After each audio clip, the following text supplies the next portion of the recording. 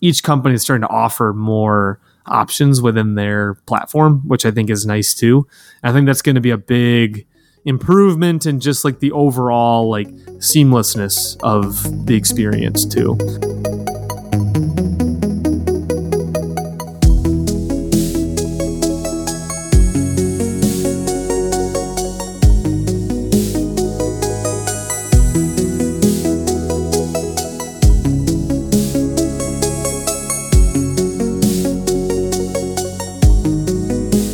Hello and welcome back to For the Future, your favorite podcast about future tech, automation, and the sort kind of surrounding Industry 4.0. I am Mark. And this is Michael. And today we're going to kind of take a look at kind of the top 5 home automation devices categories for you trying to get into home automation. If you've never done it, where do you start? What are some of the kind of top brands that are most popular? And go from there, just to kind of give everyone an overview. But first, as always, we have a little bit of news. And Michael, what did you find this week? Well, we'll do 2 real quick. I guess the first obligatory, Intel dropped a new generation of processors, which is pretty standard for the course. But yes, take a look at them. There's lots of great reviews on them so far. The cool thing with it is, just to know off the top of your head, is they're basically playing catch up with Apple Silicon at this point. Basically, Apple has designed a new architecture for processors, which hasn't been done in a long, long time. And they are just blowing the socks off of everybody in the industry. I mean, the performance out of Apple Silicon is just mind-blowing. And basically, it was so much so that Intel has had to play catch up to continue being relevant, which is crazy. So that's really awesome to see. The more competition we have. So basically, it used to be just AMD and Intel, and now it's AMD, Intel, and Apple Silicon, which is crazy that a single company put that together. So with that, I feel like the main thing that Apple did is they kind of split up the chips to have a dedicated set of like powerful cores and then like a set of efficiency cores. So that's why Apple has crazy performance, but at the same time, they have crazy good battery life. Like the new MacBook Pros that just dropped still have like 20 hours of video playback. So if you're not doing anything besides watching YouTube, or you're watching like a video that's on your computer will last forever, because even though it's a pro model and it can do all these crazy like video editing, and I'm excited to see if people can actually play games on them, because they have 120 hertz panels on them now. Intel's now just trying to play catch up, and they're doing a similar thing. So they have their power cores, they have their efficiency cores, just because they're like, oh no, Apple is doing this way better than us, and they just started. So very interesting. So yeah, good little bit of news to bring up. And then you had one other thing. Yeah, and here's your YouTube special straight from Poland. There's a research group of enthusiasts who are working on building automaton robots, and the whole idea here is they're trying to make it as lifelike as possible. So they're working with a new kind of actuator. It's called a McKibben actuator. So basically, it works just like a muscle, and you end up with these little tubes within an arm, and you can check out some videos of. Basically, it looks like a guy wearing a white sleeve over his arm, and like the robotic arm is grabbing and lifting a pretty heavy weight. And it all fits inside of just the size of a normal human arm. It doesn't look like a big crazy robot or anything. So looks very sci-fi, looks very Terminator-ish. So cool to check out there. It's this little tiny YouTube channel. And like Mark was, when he was looking at the videos, like, oh my gosh, they have like 2 million views in this one video, and they have like less than 10,000 subscribers. So yeah, it's wild.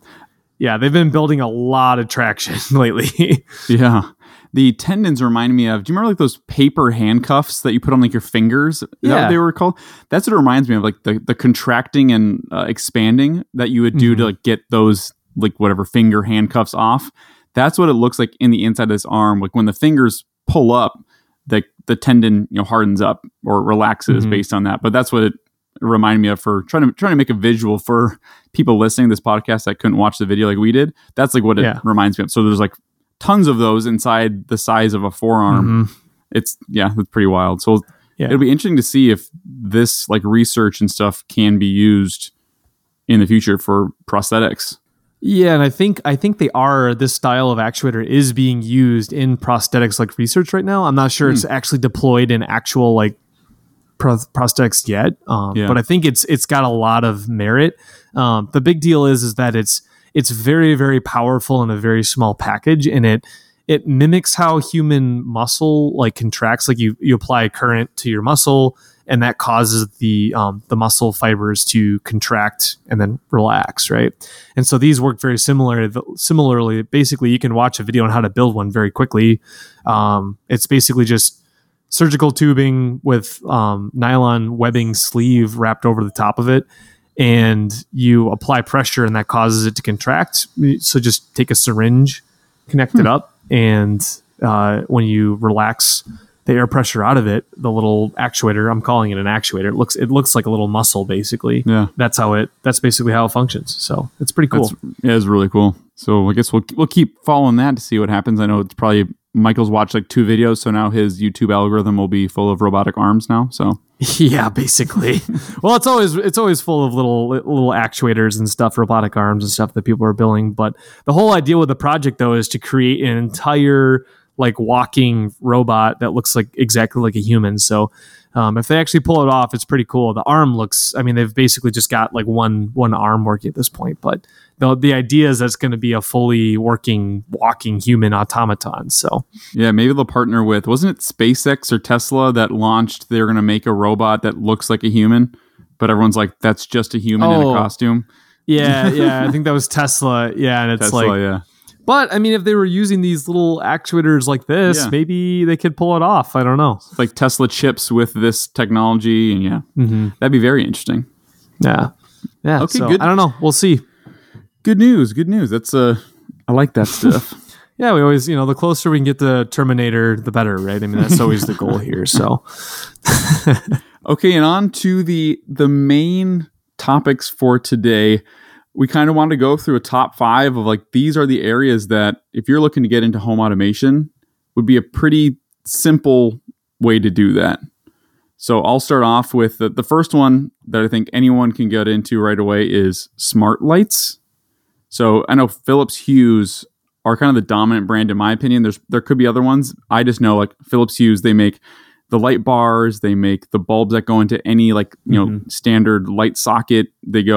They have like everything. Philips being a already kind of established brand, I'm sure it wasn't that hard for them to get into. One thing we should say is that with the smart lights, the certain packages come with that hub, right? You need that hub. Yep. The smart lights would be where you start. They come with, you need to get like the starter pack, and it comes with the kind of controller. And to explain that really simply, so like if you go to Home Depot and go buy a pack of Philips Hues, you might have a little bit of sticker shock. They can be really expensive to buy into. And the reason for that little hub that Mark's talking about is basically it's like its own little Wi-Fi sender. It's like a separate router just for smart devices, which once you have one, you don't need to buy another one. And then that kind of, it starts leveraging itself, right? You start being able to buy devices. It's kind of like once you have power drills and you have the battery packs, you can go buy a tool without battery packs. Yep. You can think about it that way. Whereas if you do, another company, like I just bought some on sale from Amazon, was some from Casa, and they partner with TP-Link. And if you happen to have the router, it works really nicely together. But then you can, instead of it being $200 for like 4 light bulbs in a way station, it's like, I think the bulbs are maybe like $8 a piece. So it's like almost getting down parity with like what a nicer light bulb would cost. That's just a normal light bulb. So, but that one works through your phone. So you connect that to your normal router, and it's not its own dedicated like home automation Wi-Fi band. So there's pros and cons with that. We don't have to go into the details there. But if you just want something to just work, you can go either way. If you want to save a lot of money, you can do something that works with an app on your phone. There's a couple of different brands that work that way, but just know that's one of the big divides in home automation. So yeah, like every company's doing their own thing, and they each have their own app to control their own. So you need, and we'll get to this, but you need kind of a device that can talk to all of those and control them all at the same time. Yeah, and I think that's probably one of the big reasons that like home automation devices and stuff are having a hard time like taking off is that there are like the market is so fragmented. There's so many different ways to do it. And I think that makes it tough for people. So hopefully we can give everyone that all of our listeners a couple of easy ways to start getting into it and just to start playing around with it and then go from there. Right. Another side thing to not push people to get the side thing. Yeah. To get people to like kind of excited about smart lights. It's kind of cool. Like you can change the temperature of the light. You can go like up a step on the Philips Hues and get lights that have, RGB. So they're all different colors. So if you wanted your house to be purple for one night, you're throwing a party or something. If all of your lights or the majority of them were smart lights, it'd be kind of a cool addition. And these are all LEDs, right? So I don't know what the hours are on an LED, but it's much longer than your standard fluorescent. Yeah, they're going to be super efficient. They're going to last a really long time. So that's the nice thing is that it's not something that's going to burn out in a year. So if you are investing into something like a Philips Hue and like you decide that that's the right way for you to go, you're going to have them for a long time, right? And they're the kind of thing, if you're moving apartments, like you'll take your smart light bulbs with you. You're not just going to leave them in the sockets, or if you're in your house, smart like LED lights can last 5 to 7 years sometimes. I mean, they can last a long, long time. So that's a nice thing to know with those two. But yeah, I mean, that's one thing I like a lot is being able to change the color. And you can actually kind of the next step is you can have things lights turn on and off with the sunset and the sunrise. You can have the light temperature change throughout the day. So if you really like the blue light filters and stuff on your computer screens and things like that on your phone, you can have your lights do that as well. As it's like winding down for bed, it can the lights will slowly get more and more yellow in color versus during the day they can be that bright blue light if you like that. So there's a lot of cool stuff you can do with that once you have those.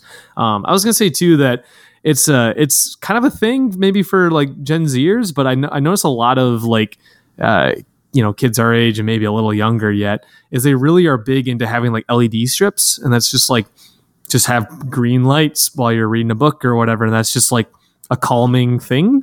But it's really interesting that's just a different way that people live, I guess. And that's something you can do if you've got these lights. So that's a pretty common thing. And I remember helping people build little LED strip drivers to, in college to do that for their room because they're kind of expensive to get set up.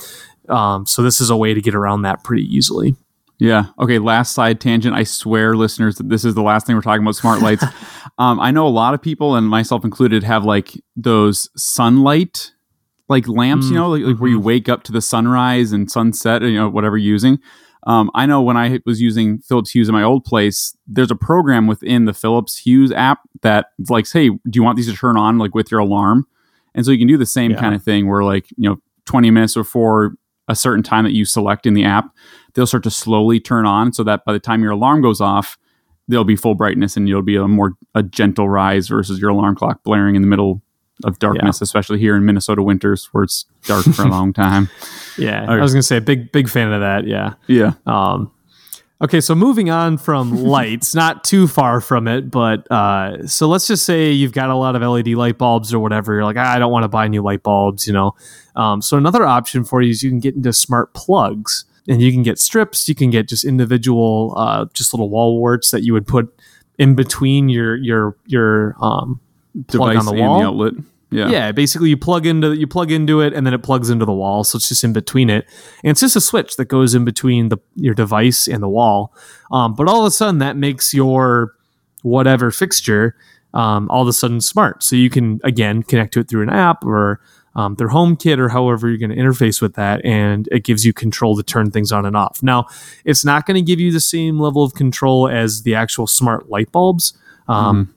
You're not going to be able to do the dimming and color change and things like that. But it does open you up to being able to do other things, right? Like you can get into coffee pots, you can get into, trying to think of a few other things, but anything that you would want to be able to turn on and off, from your phone or automatically, like we'll talk about a little bit later, that is open to you, and that can be a really awesome device to have. And they're really, really cheap too. I mean, you can get them for like less than like like $5 or I don't know, a 2-pack for like $8 or something. They're really cheap, but can be really helpful for certain devices. So another one to keep in mind. Yeah, when I was trying to set up my apartment for like automatic lights to turn on and off when I was leaving, we had a couple fancy lamps that at the time like they used like Edison, those cool like Edison bulbs, and they didn't have smart bulbs like that at the time. And so I bought a smart plug and was able to then turn on this fancy lamp that was, quote unquote dumb, just a normal lamp, and make it smart and turn on and off when I wanted to. Exactly. I mean, that's exactly what it's for, Yeah, it kind of it makes dumb devices a little bit smarter, right? Yep. The next thing we wanted to bring up is kind of smart security. So this is your smart doorbells, smart cameras. And one example I wanted to bring up is that during one of Apple's recent events, they were showing how you could link up their like smart cameras and smart doorbells with like an Apple TV. So let's say you're watching Apple TV down in your basement and someone rings your doorbell, like a little picture-in-picture window will show up on like the top right of your Netflix show, and it'll show your friends outside, waiting at the door. You can then say like, "Hey Siri, unlock the front door," and you'll have a smart switch. Oh, I said that, and Siri on my MacBook turned on. Oops, I can't say the magic words. You gotta be careful with that. Yeah. But then it'll unlock the front door, and so you can just hang downstairs while your friends, pile in and come down and watch the movie with you. So I thought that was a really cool, like, again, it kind of speaks to like extreme laziness almost, like, which I get. It's kind of like the theme that we've talked about is like, it's like what can technology do to make your life easier? And that's like what, Industry 4.0 kind of for like us is, what can technology do to make our lives easier? And I guess this way you don't have to go upstairs, unlock the door, or at least even like check who's out there. If you don't, like, if it's like a, I don't know, door-to-door salesman and you don't want to go talk to him, it'll pop up on your screen. You'll be like, "Yep, I don't need to unlock the front door. I'm going to keep watching my show." So I thought that was cool. Yeah. So it's the smart doorbells, locks, cameras, that sort of thing. Anything you can think of for security, like a classic security system, they now make like a smart version of it, which is super nice. Yeah. And I think that's a great example too of like a really well integrated like ecosystem of devices, right? You've got all those Apple devices, the Apple HomeKit with the Apple TV, with a ring style doorbell that works with their stuff, and that's how you're going to get really, really nice tight integration without a lot of programming background, which we'll wrap up this episode talking about how you could get into that if you really want to do it that way. But that's if you can stick within one ecosystem, if you can buy one brand of lights and plugs and switches and other smart devices, right? That's all going to be designed to work together nicely, and you're going to get cool little features like that where it's going to be able to bring up a little window on your TV to, and it's going to integrate with your phone, with Siri, and that's really, really convenient. So that's something to keep in mind. If you want to keep this really easy and simple and have it work really, really well, probably in your best interest to pick like one brand, one flavor, and kind of stick with it. Which Apple, I know Mark's a big Apple guy, so HomeKit makes a ton of sense for him, right? Right. And I'm cheap and saw a good sale on Amazon. So now I'm a Casa, I don't even know how to say it. TP-Link is, they're kind of partnered together. Yeah. I'm kind of buying their lights and their smart plugs and stuff because it all works within one app. And that's really convenient once you've kind of picked something and stick with it. So yeah. So it's like, pick your poison. You got to find one kind of master class of your devices. So yeah, ideally, and I think, the industry is starting to consolidate and stuff. So it's less like lots of random little startup, cheap smart light bulbs that you can find on Amazon and stuff. So it's probably getting a little easier to not end up with something that isn't going to work well and doesn't integrate with anything else, So, and those bigger companies are starting to offer more and more things. So you don't have to go to one company for the smart doorbell and one for the lights and one for the plugs and one for security. And each company is starting to offer more options within their platform, which I think is nice too. I think that's going to be a big improvement in just like the overall like seamlessness of the experience too. And speaking of seamlessness and mentioning Siri, we got to talk about smart speakers and assistants for a little bit. So this is another one. I currently have a couple of devices sitting in drawers, and I'm still debating if I want to have something listening to me all the time, but it's probably fine. I just haven't set them. It's mostly laziness. I just haven't set them up yet. But I know a lot of people, and probably most of our listeners have Alexa or Siri or Google Home or whatever brand you picked, whatever poison you picked. And they could be really cool devices as long as you can remember the catchphrase that you set up. That's, I think, been my struggle with them, is that I always forget exactly how I asked for the weather or how to turn what I called, certain lights and stuff like that. So for me, I find it kind of frustrating, but I know some people really love that. They walk in, they say, turn on the sun, and the main living room lights all come on or whatever it is. So, but they can do a lot more than that, right? They can play music automatically while you're cooking. They can activate and deactivate and change all of these devices on the fly. Oh, and we forgot to mention the brand new Apple HomePod Mini, which was just announced. So keep that on your radar too. New colors. I think Mark has some strong feelings about them, but yeah, the one we have doesn't work very well, so I'm not. Oh, you have one? Fan. I didn't know you had one. Oh no. Yeah, it's sitting on a table. It was like a Best Buy deal or something, or there's we had a gift card to use, before like the end of the week. So I went in there and was like, oh, these are whatever. Now it's $40 instead of $100. Let's get one of these to try out. Doesn't work very well. The music starts when you don't want it to start, but I digress.